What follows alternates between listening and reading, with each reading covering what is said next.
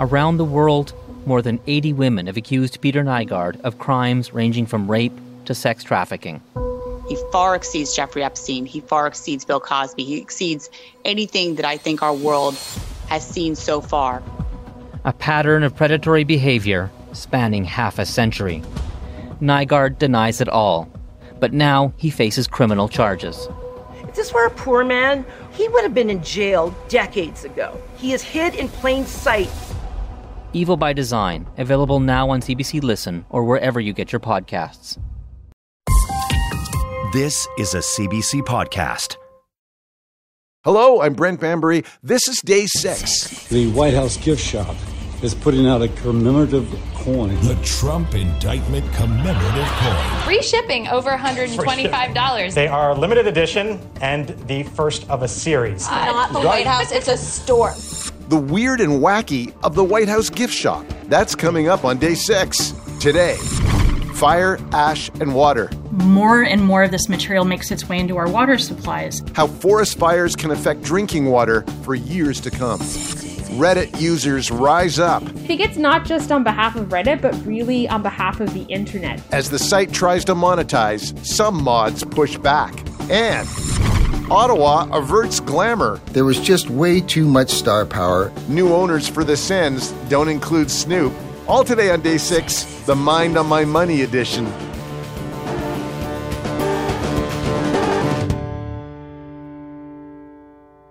The White House gift shop is putting out a commemorative coin for Donald Trump's indictment.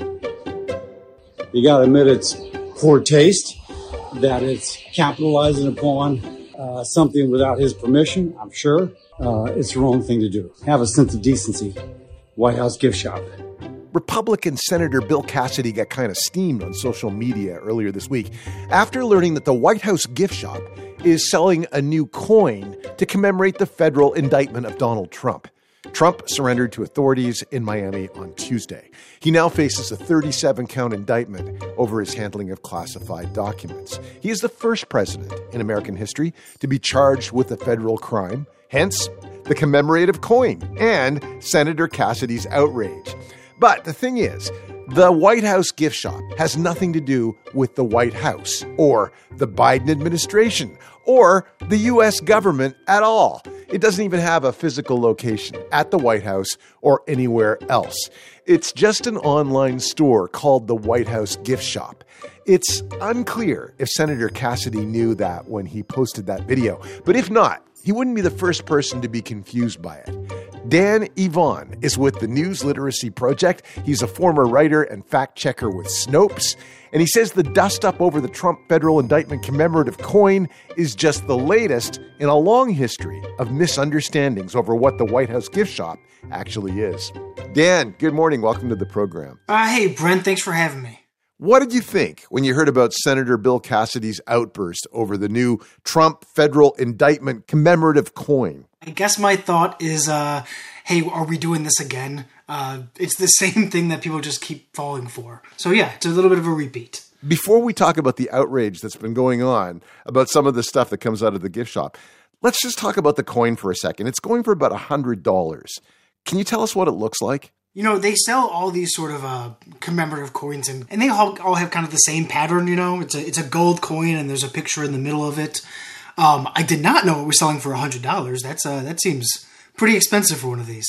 But it doesn't show images of boxes stored in a bathroom. No, it is not using the DOJ's images of all the files, no. All right. But when I scanned through the list of commemorative coins on the site, I was struck by the Trump-Putin Helsinki commemorative coin.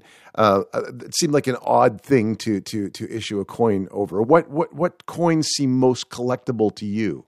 You know, this gift shop sells coins for pretty much everything. If there's a historical moment, they're going to sell a coin for it.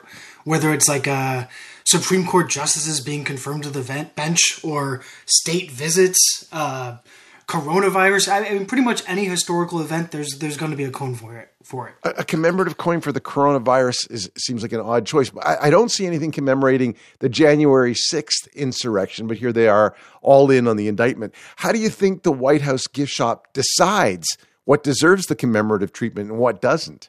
Well, so I talked to the owner a few years ago, and he admitted that he's a Trump supporter, but they definitely sell coins kind of like across the spectrum. Like they had a coin commemorating the police officers on January 6th. Mm-hmm. They had a coin marking Trump's acquittal from his impeachment.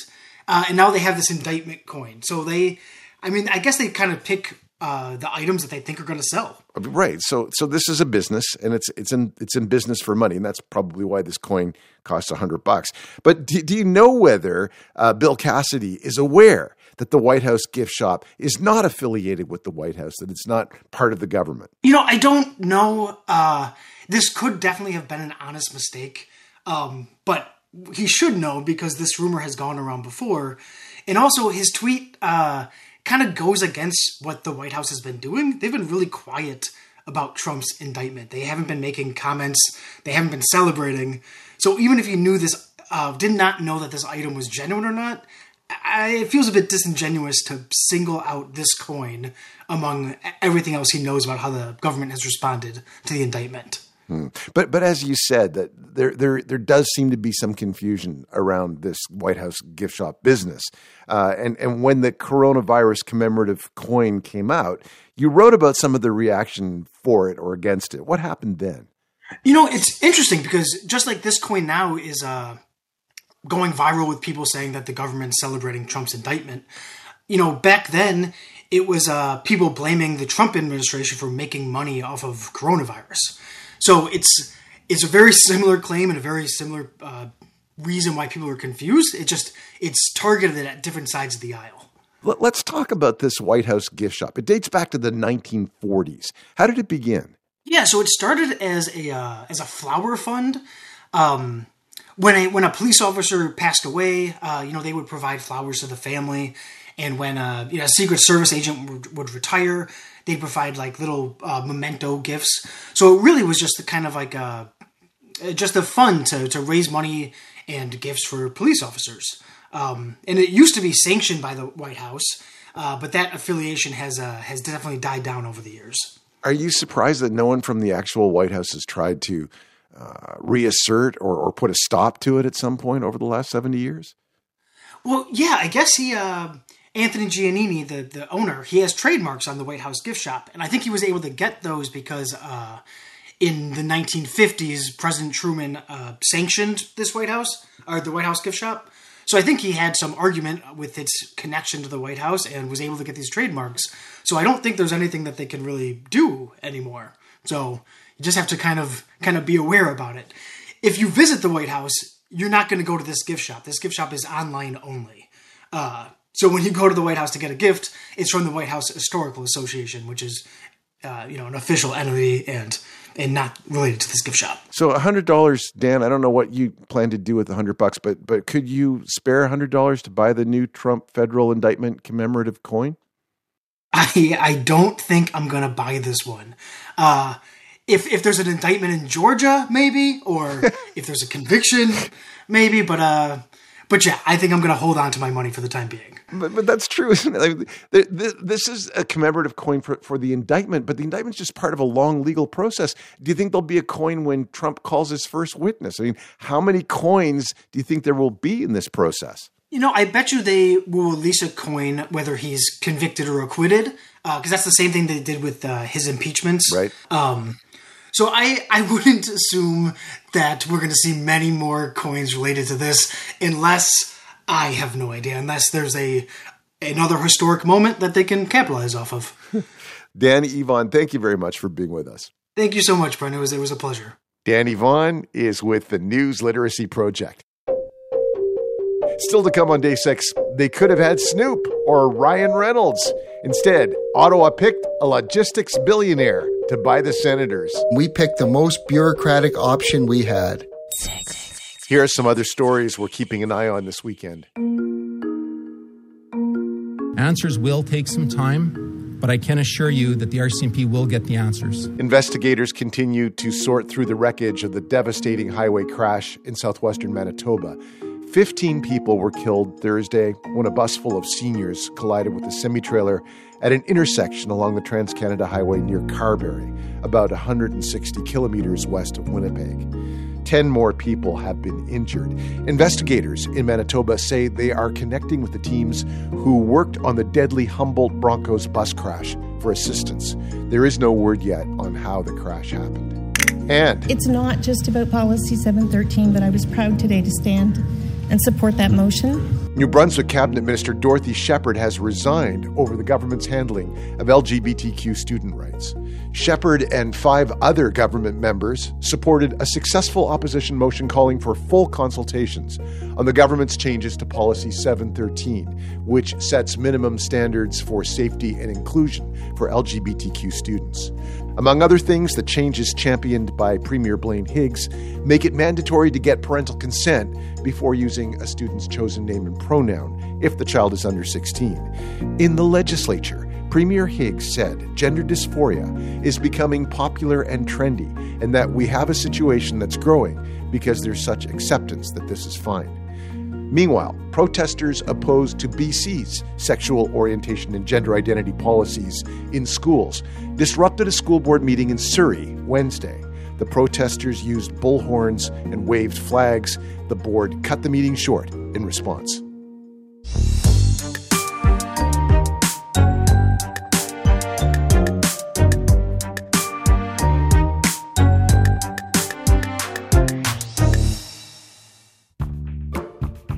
The Ottawa Senators got a new owner this week. For months, bids with high-profile celebrity names attached have jockeyed to come out on top. Snoop Dogg, The Weeknd, Nico Sparks, and Ryan Reynolds have all been in on the action. But in the end, the winning bid is the one led by Michael Andlauer, a billionaire who runs a transportation and logistics company. Rick Curry is a comedian who lives in Ottawa. He has some thoughts on the choice. Ottawa's hockey team has been sold to a billionaire who made his money in transportation and logistics. Where was he when we were building the LRT? We have a transportation expert owning the hockey team. Meanwhile, a transportation system was designed by someone who has obviously been hit by a hockey puck. But what a refreshing change it will be. From Eugene Melnick, who made his fortune selling pharmaceuticals, to Michael Andlauer, who built his empire delivering pharmaceuticals. I feel a little bad for the other bidders. Nico Sparks and his group of investors, Snoop Dogg, Donovan Bailey, Russell Peters, The Friendly Giant, Michael Bublé's hairdressers, best friends, nephews, dentist. Thank you for your interest, Mr. Sparks. We've named a downtown street after you.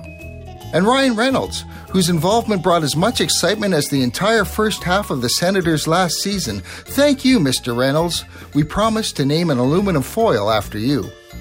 But in the end, there was just way too much star power in Ottawa. While we retreated to our comfort zone, we picked the most bureaucratic option we had. Hey, maybe he'll convert the corporate boxes into cubicles. Maybe instead of having 3 periods, we'll have 4 fiscal quarters. There's a new businessman in charge, and the drop ceiling is the limit. Now, this is not to say the new ownership team doesn't have its share of star power. We have a partial owner of Farm Boy. I can hear the vendors in the stands now. Produce, deli meats, get your cheese curds here.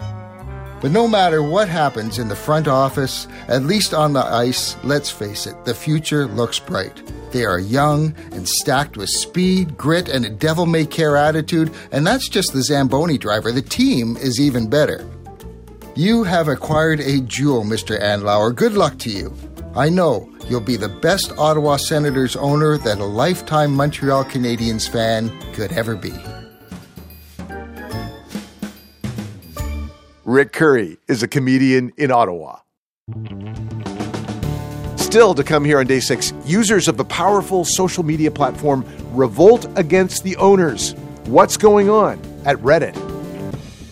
Now they're trying to rewrite these rules without any input. There are currently 431 wildfires burning, 208 of which are determined to be out of control. 4.7 million hectares of forest have been burned. This now qualifies, unfortunately, as Canada's worst wildfire season of the 21st century. That's Canada's Emergency Preparedness Minister Bill Blair giving a bleak wildfires update earlier this week. Since then, there's been some rain and some relief from the fires and the smoke, especially in Ontario, Quebec, and eastern Canada. The situation in Alberta and BC remains extremely volatile.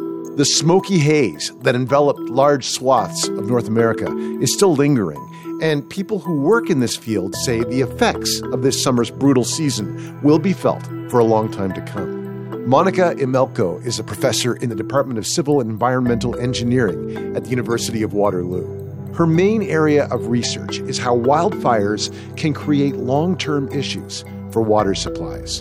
In 2016, when a wildfire devastated Fort McMurray, Alberta, Imelko and her colleagues began helping the city deal with the challenges facing the municipal water treatment plant. Monica Imelko, good morning. Welcome to Day 6. Good morning. Thanks for having me. There was rainfall this past week in parts of Ontario and Quebec, and before that it was extremely dry and extremely hot. But there was a lot of fire and a lot of smoke. So was the rain good news, or is it more complicated than that? It's definitely good news with respect to managing the fires, but then the after effects, it might not be such good news. So why is that? What happens in the after effects? Well, with fires, there's so much particulate material that's released either into the air or on the landscape. It makes its way, as we all know, into our lungs, but it also makes its way into our water supplies through a variety of routes. And that material can really have some problematic long-term effects on water, especially for the provision of safe drinking water. But we have always had wildfires, so that particulate would at some time find its way into the supply. It's true that the fires we're seeing now are more severe and more intense than before. But what is the new risk then that these intense fires pose to the water supply? Wildfire is natural, but the issue is the fires that we're having now are bigger. We're having more big fires, and they're releasing more material all at once. More and more of this material makes its way into our water supplies.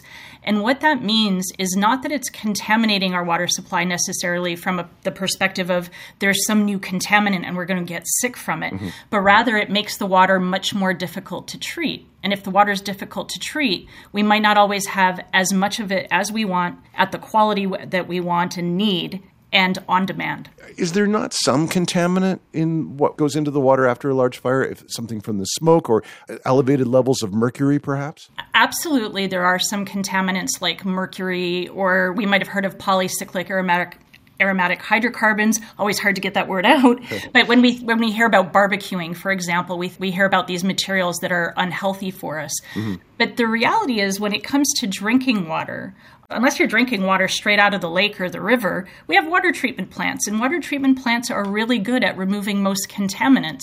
You know, we can make safe water on the space station. So it's not so much the contaminants, it's when water quality changes quickly. And when that happens, that's when we need to see much more effective monitoring of the system. Are there resources in place to do that? You know, there used to be. But increasingly, unfortunately, we have this expectation in communities that technology will do its thing and work for us. And we sometimes fail to recognize that really with these advanced technologies that we rely on for the provision of safe water, usually there's a whole crew of operators behind the scenes working to make sure that that is happening well. But if you don't provide them with any insight as to what's coming down the pipeline or what's coming down the river, literally, that upstream monitoring, you're kind of asking them to do things in the blind. Let's talk about a community that went through this, because you spent time in Fort McMurray, Alberta, and you were there after the devastating wildfire of 2016. What do you remember most about the challenges the people in charge of the water supply were facing? To be very honest, I remember first being shocked and really transformed for the rest of my life by being there, because it was a horrific scene. Once you've been in a fire scene, and I was there before people returned, because we wanted to make sure the water supply was safe. And so I can tell you that all those people were living in the water treatment plant, working hard to make sure that people could return to their homes and at least have safe water to drink. But it was very challenging for them for a number of reasons because of the impact of the fire. And it continues to be challenging. We've seen images of the devastation of Fort McMurray, certainly in terms of real estate, but this is how you described the Athabasca River at the time. You said, you've got a river the color of chocolate milk, and these small tributaries during certain events, a good rain, for example, look like hot fudge. Yes. Does all of that stuff go into the water supply? At one point, much of this material does make its way into the water supply in one way or another. And even in a system as big as the Athabasca River watershed, we're talking about an area that's over 100,000 square kilometers. Many people thought, again, that using that chocolate milk analogy, really will we even see an effect of the fire? But the reality is that we do. And not only did we see it, we continue to see it. And so the answer is yes. If you think about our Canadian landscape, up in Fort McMurray, it's a pretty flat landscape, except for the river that is kind of cut into the landscape or in size. So it's kind of like a V. Mm-hmm. And that material literally oozes, it fills up like a sponge, and then it oozes into the river and makes its way, especially when there's this connection, when that hot fudge sauce is really rolling off the landscape. If we stick with that analogy, it makes its way into the water treatment plant. And year after year, that fire was in 2016, year after year, it's caused more variable water, which means operators are chasing to get their chemical dosing correct. Mm-hmm. You have to be really vigilant, and it costs a lot more. And on top of that, there are growing and evolving problems in that system that will probably have even greater costs for that community. And those growing and evolving problems, they're also a result of the fire? Absolutely. And, it's where are we now in 2023? And this is one of the things about wildfire that many people don't realize is that these impacts can be very long term. And it's not kind of like it's the water looks one way one day and then for the rest of the time, thereafter it looks like something else. Mm-hmm. It's more, we call it more flashy, but it really varies more and the extremes are greater. Right? We hear that a lot with climate change. Everything extreme is more extreme. At one point, you get past a tipping point. Right. And that's happened in Fort Mac. And so we now have a new ecosystem evolving in and around the water treatment plant. And that ecosystem has to be understood and managed. So there's additional expense there. Absolutely. That ecosystem, in fact, that plant was built in the early 1980s. I think it was 1983, around that time. And they've never seen an algae bloom until the year after the fire. And I can tell you that they have had one every year since the fire. And what are the threats of an algae bloom? Algae blooms are especially concerning. People might have heard about algae blooms recently, globally, but certainly we've heard stories recently out of Nova Scotia, for example. And algae are problematic because they can clog infrastructure, and that's bad enough. But there are increasingly more algae blooms, and more appropriately called cyanobacterial blooms, where there is the potential for these organisms to form toxins. And toxins are not maybe they can make you sick contaminants. They can make you sick contaminants if they pass through the water. Do these algae blooms present an immediate threat to people drinking the drinking water in Fort McMurray?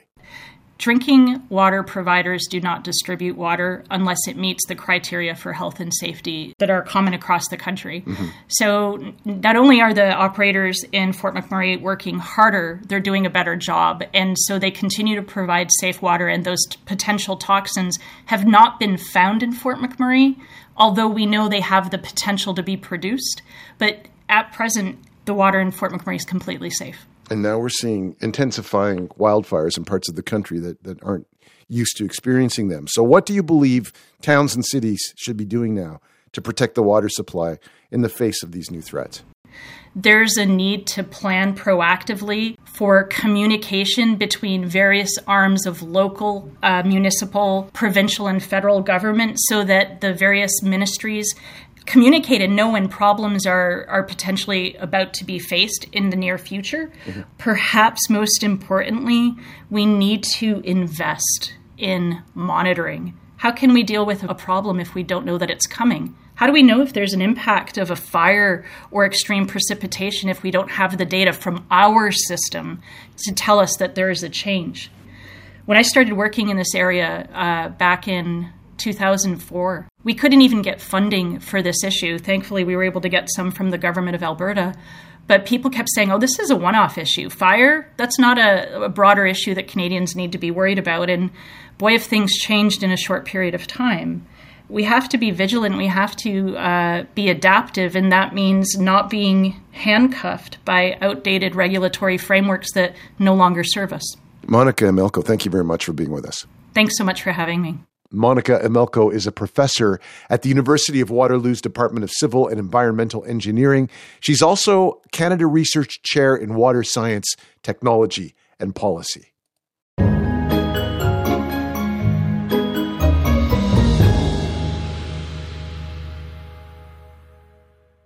More than 6,000 communities on the popular social networking forum Reddit have gone dark as moderators protest the company's decision to charge some third-party apps for the use of Reddit data. If you tried going on a Reddit subgroup this week, there's a good chance you weren't able to view what you were looking for.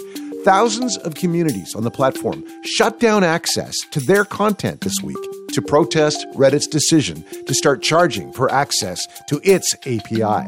That's the back-end data and tools that make the platform run. And on Reddit, that's particularly important. For years, Reddit didn't have its own mobile app, so third-party developers built apps like Reddit is Fun to allow users to browse on their phones. Even though Reddit now has its own mobile app, many users find the third-party apps are better and more efficient. Recently, Reddit said, you know what? We should start charging those third-party app developers for access to our data. Some app developers say they'd have to pay as much as $20 million a year under Reddit's new pricing. And at that rate, a lot of those third parties said they'd be shutting down. Takara Small is a Canadian tech reporter and entrepreneur. She says Reddit's move is part of a growing trend towards a more expensive internet. Takara, good morning. Welcome to Day 6. Good morning. Thanks for having me. Thousands of Reddit users were blacked out this week. Were you surprised to see such a coordinated protest? I was not. If anything, I was expecting it. This is very much how the Reddit community has reacted to news, to updates, to events that they do not agree with at all. So they're taking a stand. What does this say about the singular nature of the Reddit communities when you compare it to other social media? I mean, Reddit is such a special place. It is so unique. And I know individuals who aren't familiar with the forum, with the website, are thinking, okay, how is it any different? But Reddit is made up of all of these different communities that have very specific interests. But they come together when they want to advocate for a particular cause or when they want change. And that in itself is so interesting because you would really have a hard time finding users from different parts of the world, different languages, different interests on Twitter, on Facebook, on Instagram, coming together to ask a platform to change how they work or operate. It's really special. And the moderators have some sense of ownership over the various forums. So what other issues have they coalesced around in the past? Well, I think one of the biggest issues was in 2020, they came together to protest hate speech for more support when it came to fighting back against racism. And another one, which maybe isn't too well known in North America, which is in 2021 when they advocated against hiring a particular executive. So again, these are social media users who are saying, we don't want Reddit to hire a former politician to be part of the family and oversee how the platform operates. And they were successful. They ended up not onboarding and not moving forward with this individual. They have so much power.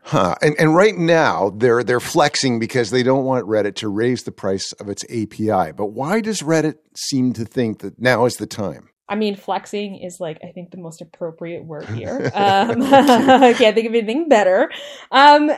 Right now, they're really pushing back against this new type of pricing that Reddit hopes to institute. And I think it's not just on behalf of Reddit, but really on behalf of the internet. Because what Reddit is doing, what they're trying to monetize and get away with, could really change how the internet fundamentally works. And this is a big deal. So let's dig down a little bit on the technical side of this, because it's about the API. And APIs are the interface that allows third-party apps to communicate with Reddit's data, which is extremely important and valuable. Yes. But how important are those third-party apps for Reddit users? Because the use of those apps may be restricted because of the new fees. Yes. And you already laid it out, but API stand for Application Programming Interface. And pretty much what they do is they allow apps to talk to one another and share information. But this is really important because yes, Reddit users can use the website to engage with content, to talk, to comment, to share.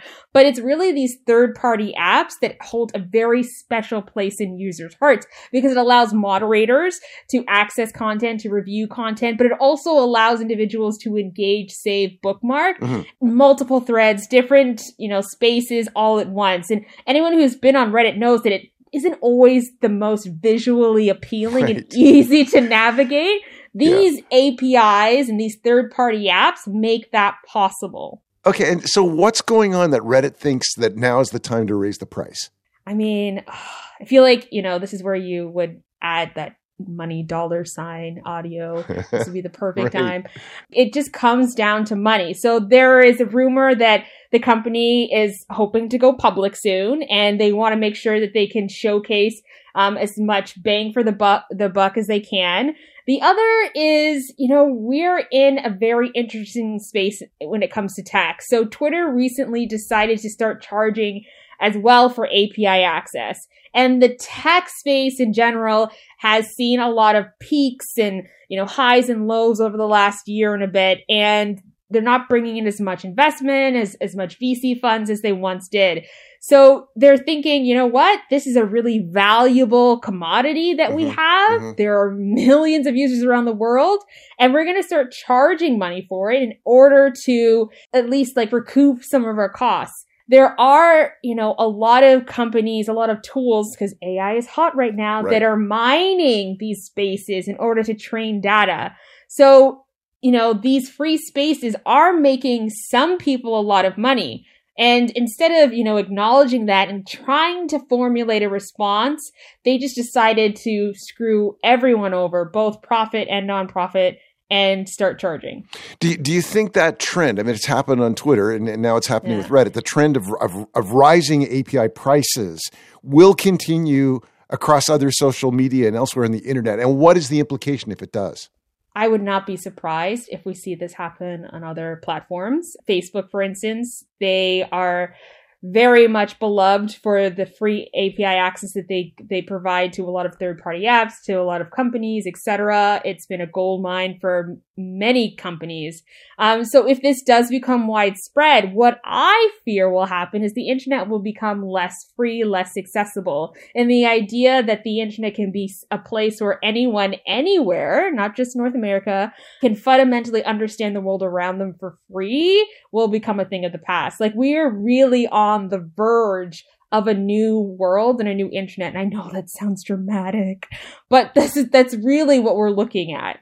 So the moderators on Reddit who are holding the fort right now, how do you think they're being viewed by the managers inside the company? What do you think they think about this protest? How concerned would they be at this point? I'm sure there's a lot of, hand-wringing. I'm sure there's a lot of midnight calls, a lot of stress, because if they're going public, this doesn't really reassure investors.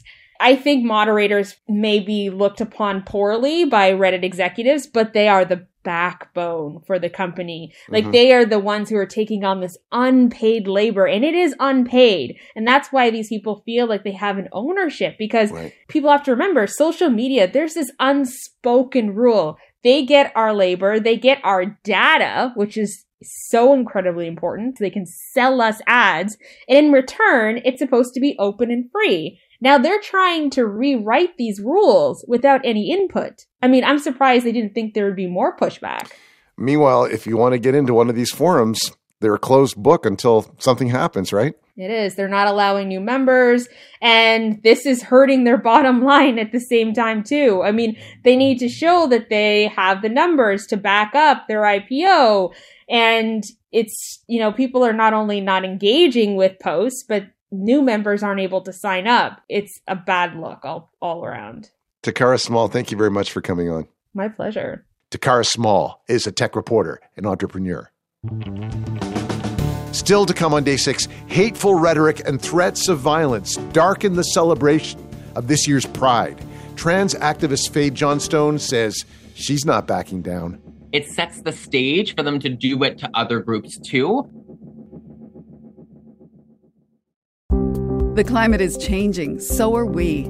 I'm Laura Lynch, and I host What on Earth? That's CBC's Climate Solutions podcast. Twice a week, we take you around the world to find the people who are trying to build a better future for all of us. We explore Indigenous science, new technologies. We talk openly about mental health and climate anxiety. We also take your smart questions all the time. Come find What on Earth wherever you get your podcasts. I'm Brent Bambury. You're listening to Day 6 from CBC Radio. We're on public radio stations across the United States. You can listen on demand with the CBC Listen app, and we're available wherever you get your podcasts and at cbc.ca/day6. Now, if you were randomly shouting out places where public displays of affection were acceptable, you probably wouldn't shout, "Victorian England," would you? No, I suppose I wouldn't. Because from our 21st century vantage point, Victorian England has a reputation for being repressed, buttoned up, stuffy, constrained, and bound to an endless list of social rules. Was this the time where it's like, you can't have table legs that are too shapely because it might arouse a man? Was that this time? Right. This is where the next term comes in. Shame. But wait, that may reflect how Victorians acted in public. Beneath all that etiquette and socially mandated shame, they were just as messy and human as we are today. Queen Victoria herself was very explicit in her diaries about how hot Albert was and all sorts of other things. Yes, she was, but she was the queen. What about everyone else? To avoid Victorian censorship and scrutiny, people found a way to conduct their private business in a very public space, the front page of the newspapers. They would submit personal ads, often in code, on any topic they wished. And there were a lot of things the Victorians wished to talk about. Missing persons, missed connections, detective work, shady dealings, and forbidden love. They were all fair game in those ads, which came to be known as the agony columns. All you needed was a huge crush, a brain, and enough money to pay the fee. Dr. Nathalie Cook is an English professor and associate dean at the McGill Library. She was the lead researcher on a recent project called Ciphers of the Times about Victorian agony columns. Mysteriously missing since Thursday, October 1st, when he left England en route for the continent. An English nobleman, 64 years of age, but looks younger, tall and aristocratic appearance, sallow complexion, grey whiskers and moustache, good teeth, the two front ones apart. Supposed to have departed in the company with a French lady, about 28 years of age. Information to Mr. Polacki, Private Inquiry Office, 13 Paddington Green. Most people probably haven't heard about agony ads, but they give us an opening to a fascinating world. They were first called agony columns, I think, as a kind of critique, the agonies. And it referred to the personal columns in the Times of London. But they actually were telling stories that were quite tragic. And you'd see the pleas from individuals losing their child or losing their dog, trying to find a missing person. And so it was a kind of a plea of agony in a society where there was such coded communication that you probably wouldn't hear that on a daily basis. That was really exciting. It was rather like reading, one commentator said, reading a romance in 4 little lines. The agony ads in the personal columns are particularly interesting because of clandestine communities wanting to communicate.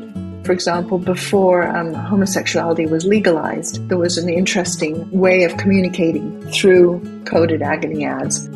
And so all of those kinds of communications were actually circumscribed by the law and legal disciplines. So that intrigued us. Why would you bother to communicate through the newspaper instead of just sending a letter through the mail? The letters in the mail were actually remarkably efficient in Britain at the moment. But there were a lot of people who would see that letter. So they'd see who it was addressed to. And, it might be a servant who's taking it to the post. It might be a family member who sees that you've written that letter. It might also be a family member who sees that there's a response coming. And so it's not actually very private.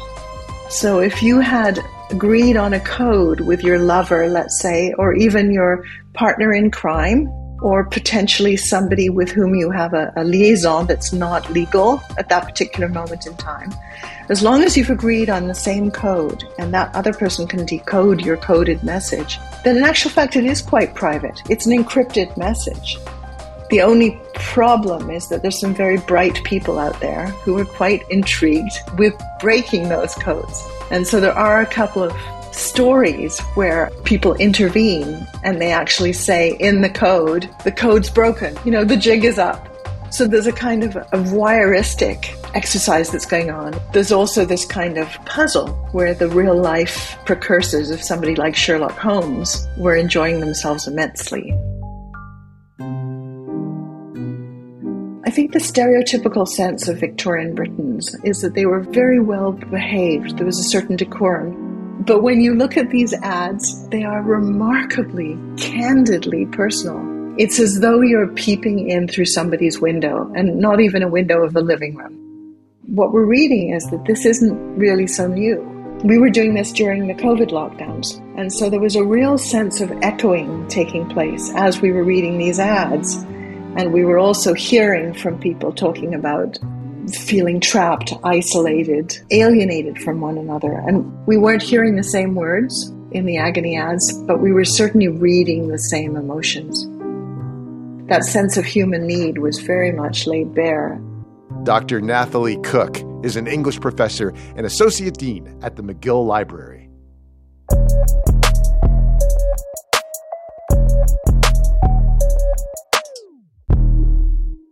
This month, I celebrated my day 365 of womanhood, and Bud Light sent me possibly the best gift ever, a can with my face on it. That is the now infamous video of actress Dylan Mulvaney showing the world a can of Bud Light with her face on it.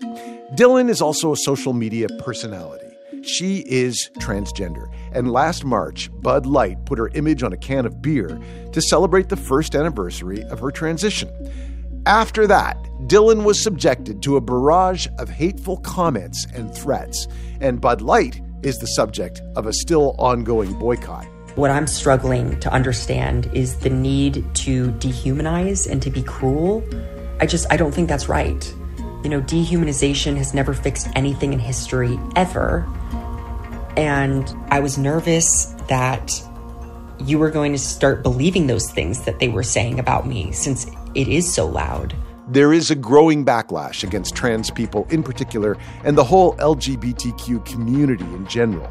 Hundreds of anti-trans bills have been tabled in the U.S. this year, and it's only June. Across Canada, there has been a rise in hateful protests, vandalism, and threats. Fae Johnstone is the executive director and co-owner of the consulting firm Wisdom to Action. She is transgender. This spring, Fae was featured on Hershey bars commemorating International Women's Day. That led to online harassment and a call to boycott Hershey. Fae Johnstone, good morning. Welcome to the show. Good morning. Thanks for having me on today.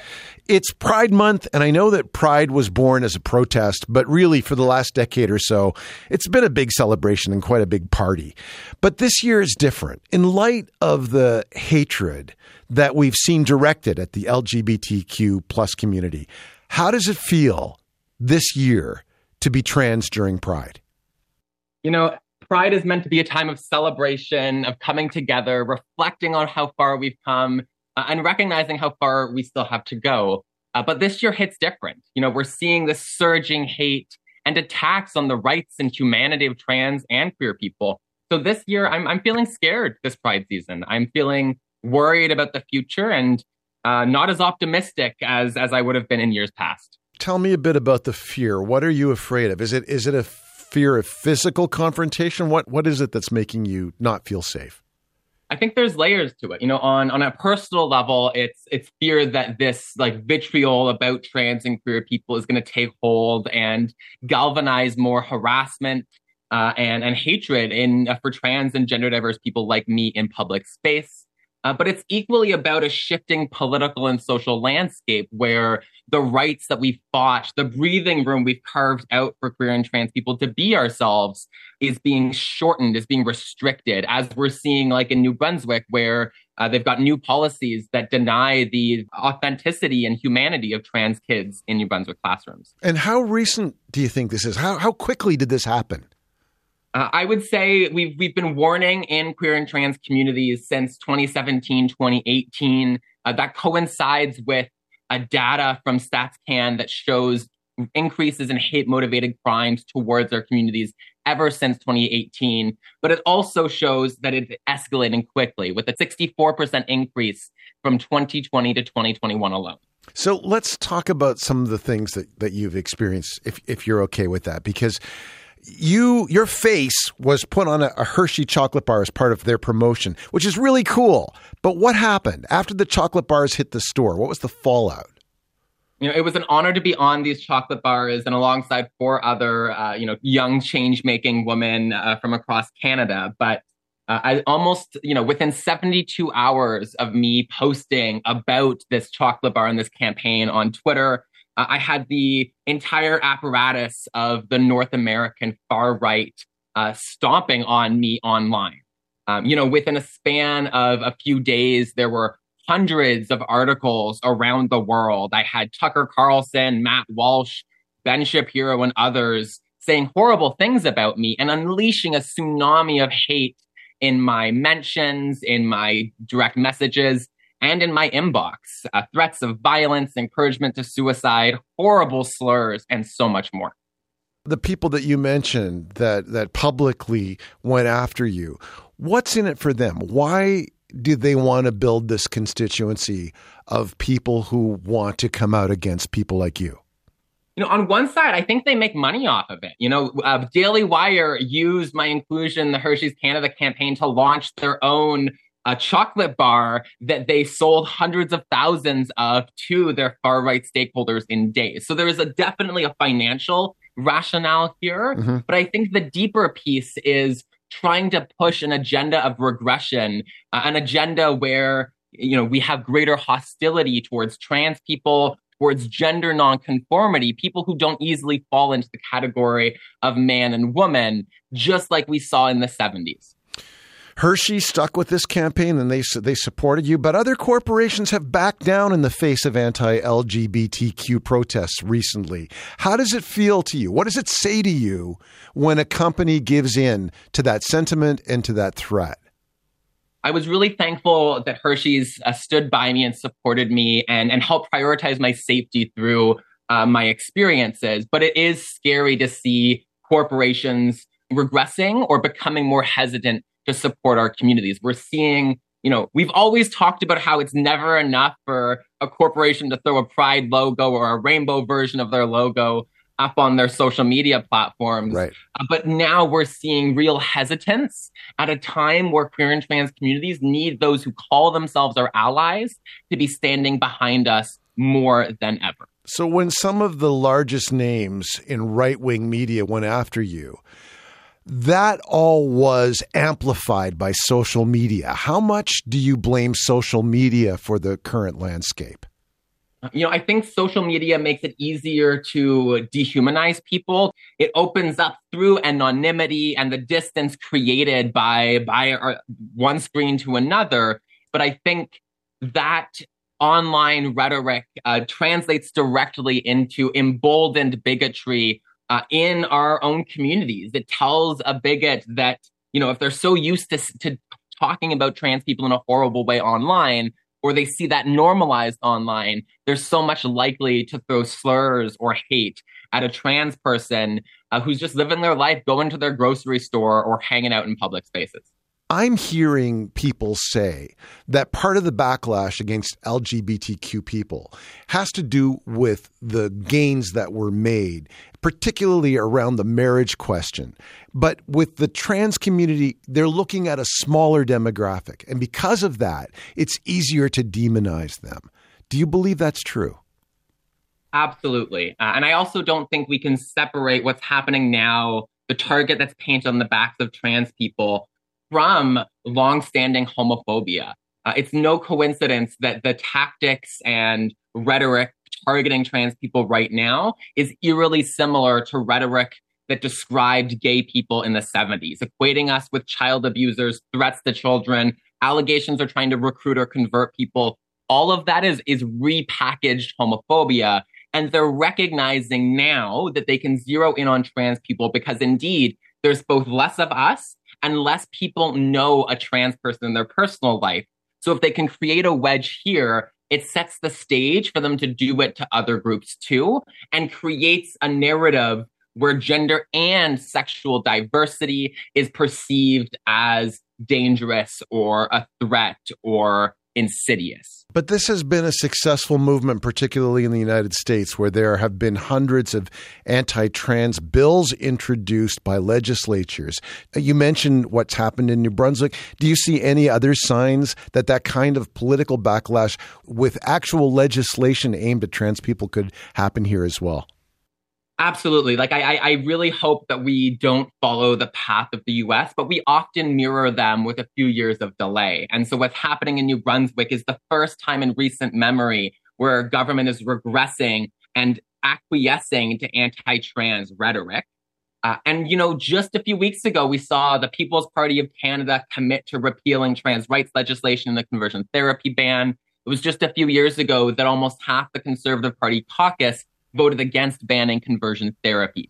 And so I hope that we're not there and that we're not going to get there. But it actually does scare me when I see the leader of the Conservative Party of Canada using rhetoric about anti-wokeness, because to me, that is a dog whistle, both in regards to repealing anti-racism initiatives, but also rolling back on trans and queer rights. If you were talking to someone, let's imagine there's someone listening right now who's thinking about coming out as trans and perhaps doing it during Pride Month, but they're worried about what they're seeing and what they're hearing. What would you tell them? I would say, and I'm thinking back to my own experiences, and it's a brave decision to come out in any context, but and there will be a price that we pay, and that is horrible to recognize or acknowledge. But I love the trans person that I am today. I am so much happier, healthier, and more honest with myself and with everyone else about who I am today. And even when the world is hard, your community will always have your back. Your family, your allies, we will come and support you through and through. Come out of that closet if you're ready to do it, and you will be welcomed by our community with open arms. Happy Pride, Fae. Thanks for talking to us. Happy Pride. Thanks so much for having me. Fae Johnstone is the executive director and co-owner of Wisdom to Action. Time, weather, and Rift from the headlines. And here we go. This is Riff from the Headlines, our weekly quiz. 3 riffs linked by one story in the news. If you guess the story that links the riffs, you could win a Day 6 tote bag. First, here's a recap. This is last week's clue.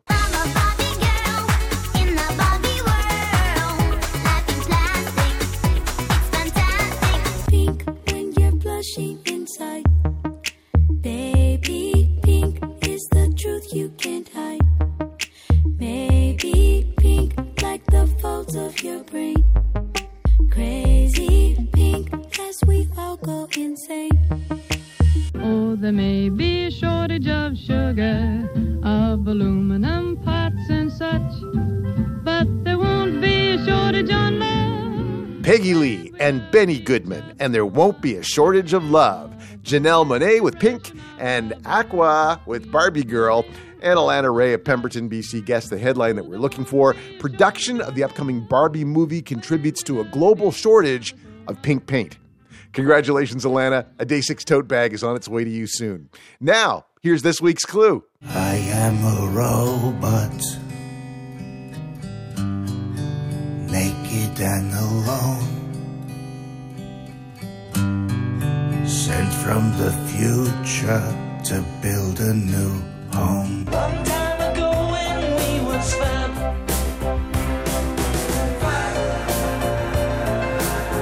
Back when income tax was all we had.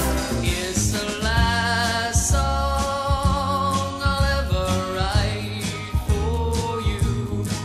It's the last time tell you just how much I really care. This is the last song I'll ever sing for you. And we're looking for the story that connects those riffs. Email us your answer. Put riff from the headlines in the subject and send it to day6@cbc.ca. Please include your mailing address because one right answer will be picked at random. The prize is a Day 6 tote bag.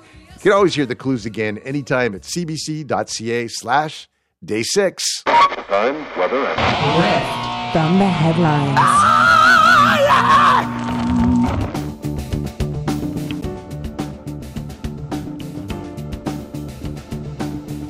And that's our show for this week. Day 6 was produced by Lori Allen, Mickey Edwards, Pedro Sanchez, and Yamri Tesfu Tedessa. Our digital producer is Paul Hantiuk. Our senior producer is Gord Westmacott. And I'm Brent Bambury. It's 4 days to the longest day of the year, 1 day to Father's Day, and 7 days till we meet again on Day 6.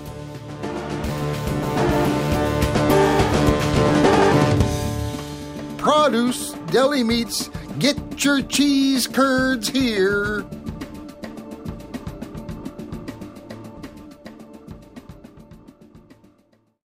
For more CBC podcasts, go to cbc.ca/podcasts.